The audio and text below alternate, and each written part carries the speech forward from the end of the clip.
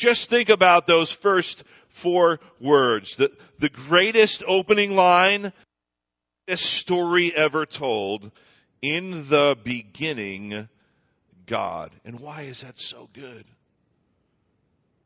Because see, in the Genesis, everything beginnings. These 4 words set the stage, the tone, the premise of the entire book. The promise after promise, amazing story, all begins with the words, in the beginning, God. You know, if you think about this, if you can understand and believe these 4 words, that in the beginning God, which really has inherently, what does it mean? That God has no beginning and no end. He is the Alpha and the Omega. We learn later on in the story. But in the beginning, when all things that we know began, God was there already. Because he has no beginning or end. He has no origin story, so to speak. We cannot miss or skip that very beginning, those first 4 words, because it does set the tone and the premise and the beginnings of all the promises that we claim in the Lord Jesus.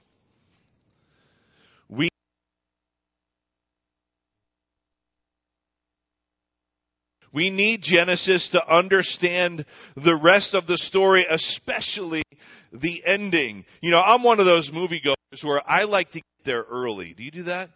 I mean, I like to go early. I mean, it's an event for me. I don't know. I love it. It's the big screen. It's the popcorn. It's the when the lights go down, right? It's still a thing for me. And I love to get there early. You get your snacks, whatever. You get there, you get the seat you want right in the middle, so it's not too low or too high up, right? And I love to see the previews. I want to see what movies are coming out. What are some other great stories that are going to be told? I want to get my money's worth. What is it, $15 now or something for a movie? I want to see all those previews. I'll see the commercials. I'll look at all of it. But see, I also especially do not want to miss the beginning, right? You don't want to miss the beginning. Do you ever walk in late to a movie, even 5-10 minutes late, and you're like, oh my gosh, what happened? A lot happens in those first few minutes. You know, I used to go to the movies with a friend of mine, and he was notorious for being late, especially going to the movies. He didn't see the value of it. And you know, we would go together, and inevitably he would make me late, and I would hate it, and so I've never been to a movie with him since. Why? Because I mean, it didn't matter to him. He'd walk in a few minutes late, no big deal. It's just a movie. But see, I want to know what's happened. Why? If you don't see the beginning, there's a very good chance you'll be lost through the rest of it. You have a lot of catching up to do. Especially when you get to the end, lots of great stories. At the very end, they tie into how it started. Do you know the Bible is that way too? I mean, the Bible starts where everything is good and perfect and God creating in Genesis. And you look to the end of the Bible in Revelation and what's happening. And Jesus is saying, look, I make all things new. Isn't that right? He's making all things new. That's why we say that we're studying Genesis. It's the foundation of it all because the future begins here. If you want to know how it all ends, you have to see how it begins. Does that make sense? And so that's why we are taking the time to study this amazing book because it lays out the foundation for the beginning of all things. But especially, and here's our focus or our theme, our word this morning, especially Genesis is the beginning of hope. We don't always see it that way. But Genesis is the origin and the beginning of hope. You know, that's our theme this year. Remember that? Our theme for 2020 is very simply a clear vision of hope, 2020. It comes from the 1 Peter 3:15 verse that basically says that we are to put the Lord as Master, Lord over our hearts, put Jesus Christ over Lord of our hearts, and always be ready to give an account to others of the hope that is within you. See, it is about hope. But you know, I was thinking recently, boy, what a theme. I mean, I think the Lord gave me this theme the end of last year. And we introduced it in January. The theme of 2020 is a clear vision of hope. How are we doing on that theme so far? Do we feel like we have had a clear vision of anything this year? It's almost like there has been anything but clarity in our world and our lives. Doesn't it kind of seem like that? But here's the key. The theme is not just a clear vision, because we could all say, boy, that was an epic failure. We haven't had a clear vision about anything. There's so much that's been clouding our vision and being a fog around us, all of the concerns and the chaos and the turmoil in the world around us and perhaps even in our own lives. But see, that's not our theme, just a clear vision. Our theme for this year at Trinity is a clear vision of hope. See, because hope cuts through, the hope of the believer cuts through any chaos or confusion that the world and our enemy can throw at us. Can we say amen to that? See, we are people of hope because of Jesus Christ, but it all begins here. In the beginning, God. See, in the beginning, God. It all starts with God. And just with those few words, those first 4 words, we set the stage for the rest of the story, including this idea of hope. Perhaps this year has brought anything but we have a big calendar in the office on the door for the rest of the year. It's a year-long calendar. And you know what? We just put a big question mark on it. We didn't fill any dates yet. Because it was kind of what we were thinking, like, boy, that's what it seems like. The end of this year, the beginning of next year, it just kind of seems like, you know what? We very well could have just written the word hope, right? Could have just said hope. Because we know for sure, no matter what else happens in our lives, that there is always hope. Because the hope we have in God cuts through all of that. We need to see clearly, have vision, have a hope. I'll share a little bit of a sad story, but it kind of helps us to understand this. And so we have a dog. Many of you have pets, right? We have a dog. Her name is Java, like coffee, Java. We love coffee, and so we named her Java. And she's got the color of coffee, right? Sort of a darkish brown and black. And we have loved her for a long time, and she, in just a couple of months, she is going to be 15. So she is our old lady.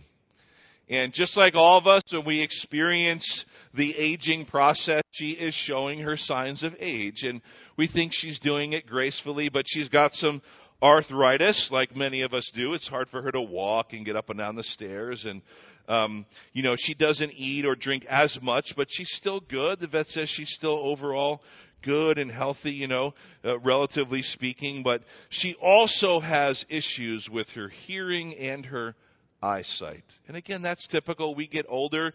The prescription in our glasses changes. It gets a little stronger every time. But she has some problems with her eyesight. And the issue for that is it makes her more anxious because she can't see like she used to. And think about it, especially for a dog who wants to protect her family, right? Protect us. Boy, so much of her confidence, so much of what she loves to do as a dog is based upon her eyesight. But she just can't see as well as she used to. Sometimes she'll go outside and bark at nothing. Sometimes it's the telephone pole right outside our house. Maybe it looks like a person sometimes, right? But you can laugh a little, but here's the thing. Her eyesight, which is so important, is making it hard for her to be aware of her surroundings, right? Her depth perception is off because her eyesight is failing. She gets a little more anxious and skittish when maybe you go to touch her or something is that she's not familiar with happens.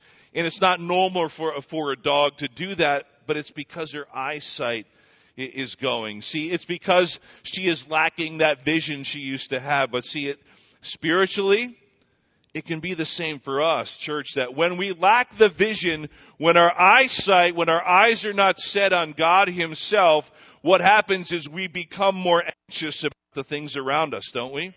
Our surroundings, our environment, our circumstances, things in life that we experience every day can become a little more confusing, a little more cloudy, because we can't see very well. That's why it's so important that we maintain a clear vision of hope.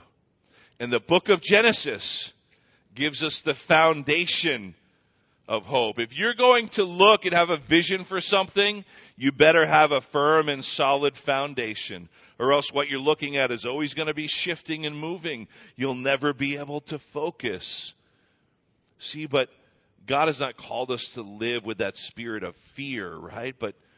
But we can have that spirit of love, that spirit of a sound mind, that spirit of having a clear vision for who God is and who He has called us to be. In the book of Genesis, and today I want to give you a brief overview, because next week we're really going to start into chapter 1. I'll provide the outline that we're going to use for the entire book to kind of keep us on track and what it's going to look like, and introduce some of the major themes and how we're going to walk through that.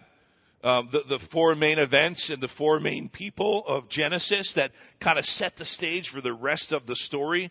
But today I just wanted to briefly look at this word hope and how it comes about in Genesis, because it all ties in to our theme this year, is that theme of having a clear vision of hope. So in the book of Genesis, we learn, of course, that God, right, in the beginning God, but God created. When He created, He saw it and said it was good. When He created us and saw humankind, He said it was very good.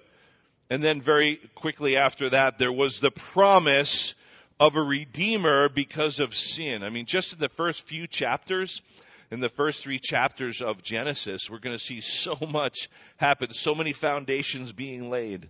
The perfection of God, the introduction of sin that taints it all, and then God's promise for a remedy, a rescue, a redemption from that sin in a Redeemer. And what a great promise that is. It's a great promise that He's a creator. It's a great promise that His creation, including us, is good. It's a great promise that He will redeem and rescue all of His creation from the tainting of sin. See, all the world's problems come from sin. Relationships, issues in nature, government, nations at war. Everything is laid out there. We see the beginning of marriage. We see the beginnings of civil government. We see the beginnings of life. Its origins in this amazing opening book to the story of Scripture. But the promise of a Redeemer gives us the greatest hope.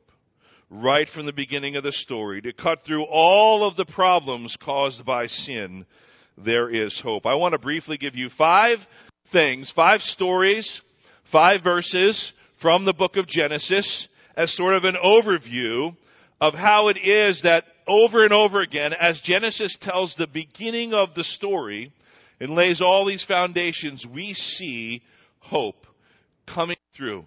We see hope cutting through all of the issues and all of the problems that the world and mankind has experienced because of sin. So, 5 brief things from the book of Genesis as an overview, kind of flying over this book to look at this idea of hope begins in Genesis. The first one we looked at it, Genesis 1:1, right? The first 4 words, in the beginning, God. There is the greatest hope, because with God, all things are possible. Do you believe that? And with God, we have hope.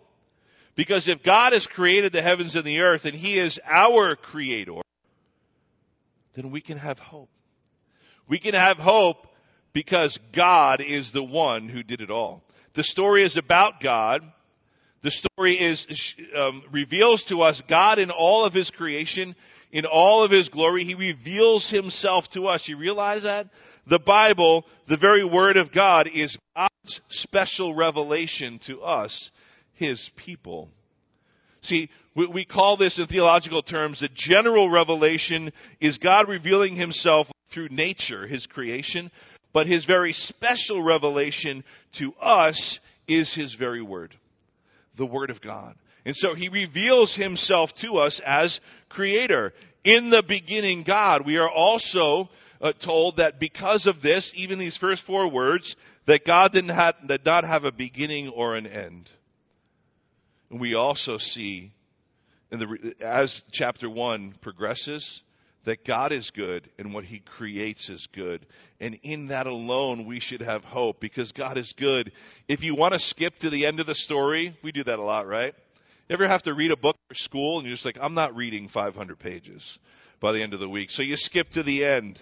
You skip to the end or you read your Cliff Notes or your Spark Notes, whatever. This is how the story ends.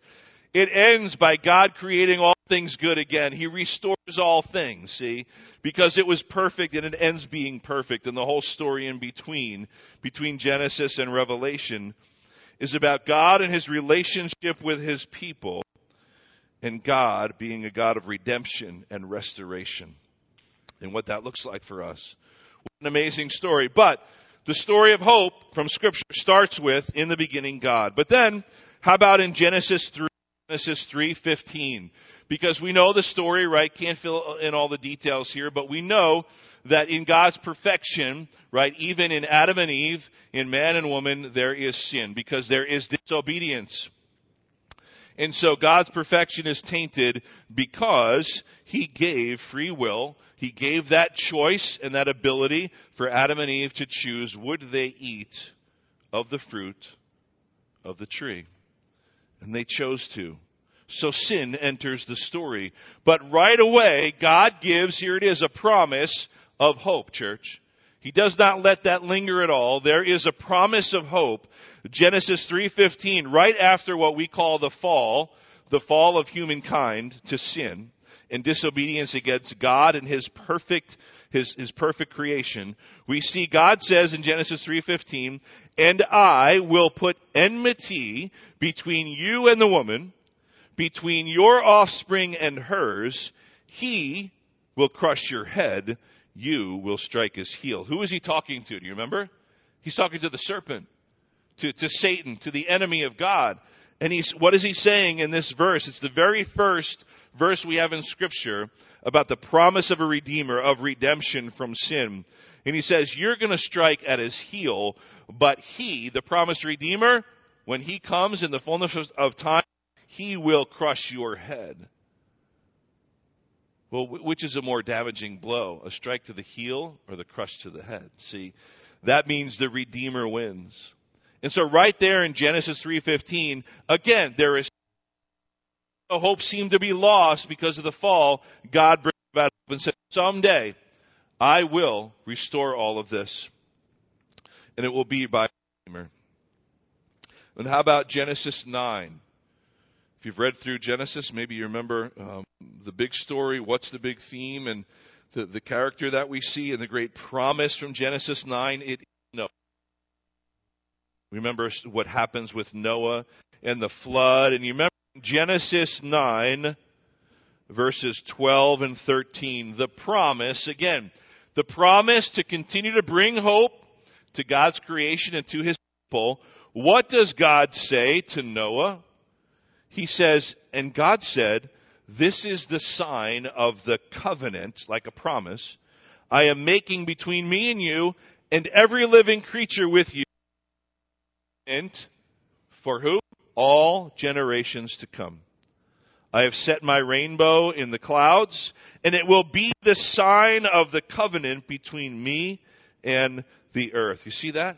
There was judgment for sin. It was called the flood. You had creation, you had the fall, and then you had the flood, see? But what does God say? He says, I promise, I make a covenant with you now, and for all generations to come, I have set the rainbow, my rainbow, he says, in the clouds, and it will be a sign of the covenant between me and the earth. So yes, there is sin, but there's going to be a Redeemer. And yes, there is judgment for disobedience. And there is the flood that wipes up everybody except for Noah and his family. But God says, I will not bring judgment like that again. It's a promise. Again, there is promise, and then there is hope. Number 4, how about, then we go a little bit further. We're at Genesis 12, the Abrahamic covenant. Remember Abraham? God calls this guy Abraham from Ur of the Chaldeans, and he says basically you're going to be the beginning of this new people, the beginning of the Hebrews. He didn't even know what that meant yet, Abraham, right? You remember God calls Abraham, doesn't even tell him really all the details. He just says go, right? And Abraham walks in faith. We love that part of the story because so much of Genesis and so much of the rest of the Bible we see really, comes from this great covenant, this great relationship between God and his chosen man Abraham. And he makes a covenant with him. We find it in Genesis 12, the first 3 verses, and then it's ratified later in Genesis 15. And we see it mentioned and aspects of it mentioned in other chapters. But it begins here in Genesis 12. The Lord said to Abram, before his name was even Abraham, go from your country, your people, and your father's household to the land I will. That he didn't tell him the land, didn't give him a map or directions yet. He just said, I'll show you the way. You just go. And here's what he says. I will make you into a great. I will bless you and make your name great, and you will be a blessing. I will bless those who bless you, and whoever curses you, I will curse, and all peoples on earth will be blessed through you. Does that sound like a promise to you? Isn't it? And so again, there is hope.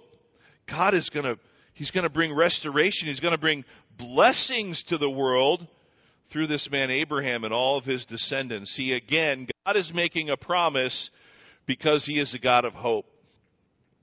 We have this hope in God. These promises because Genesis 1:1 says he created, that God in the beginning was God, right?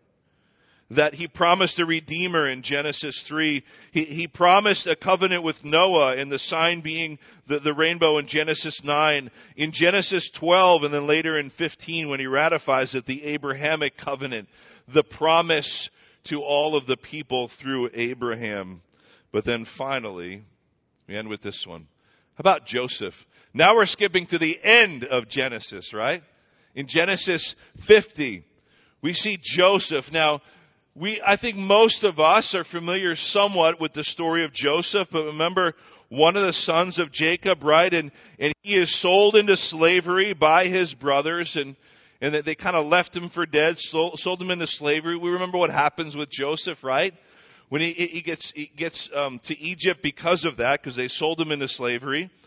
And he rises up over years to become what? The second in command next to Pharaoh in Egypt. And in the end, he is able to save his father, his brothers, his family from famine. Because what is the famous line that we love from Joseph? It's in Genesis 50, verse 20.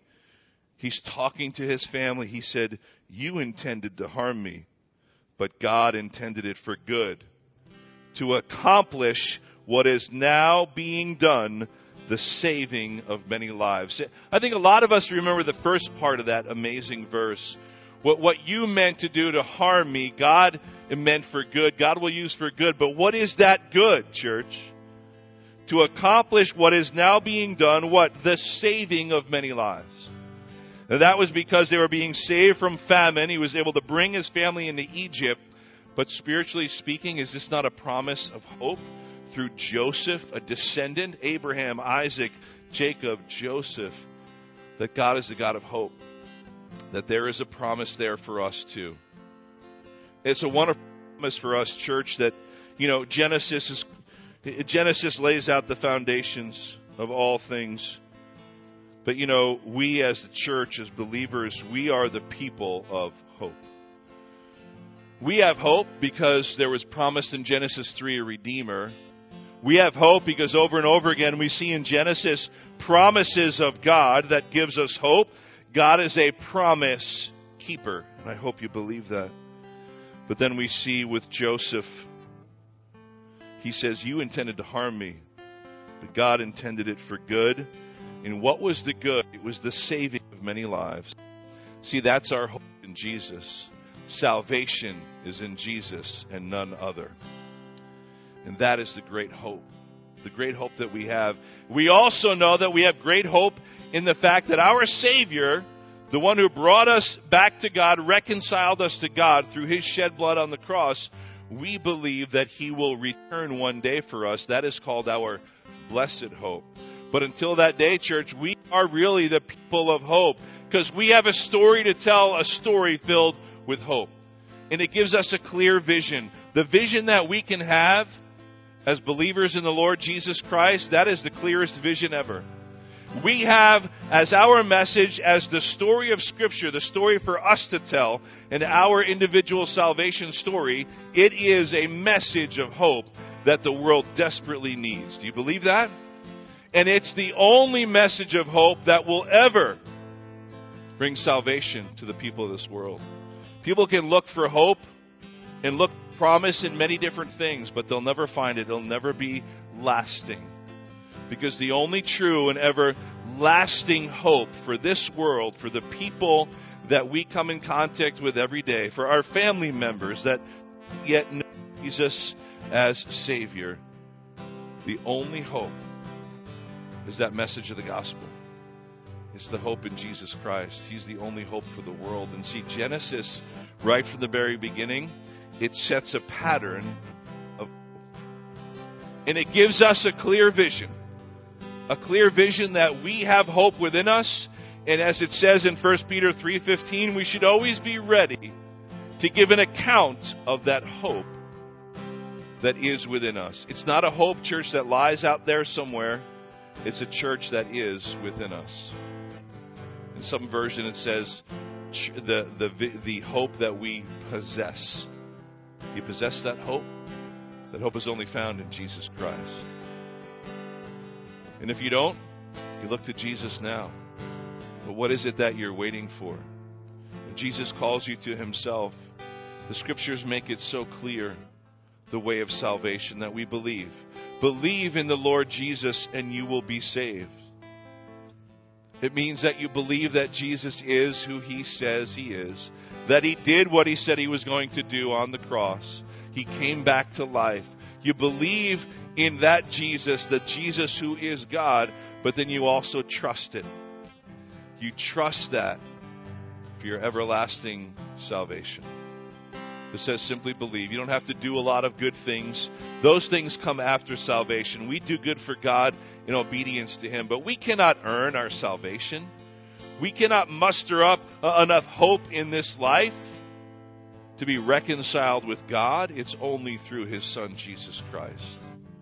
That's a promise that's made right at the beginning of our story, church, that one day there'd be a Redeemer, and that Redeemer was Jesus. He still is our Redeemer, our rescuer from the effects of sin. And so, church, Genesis is going to be an amazing journey. We're going to see the foundations and the beginnings of everything. And again, you want to know what's going to happen in the future? The future begins here. But remember this, our future is a future of hope. And it's a future that the world desperately wants to learn about. So let's go and tell them.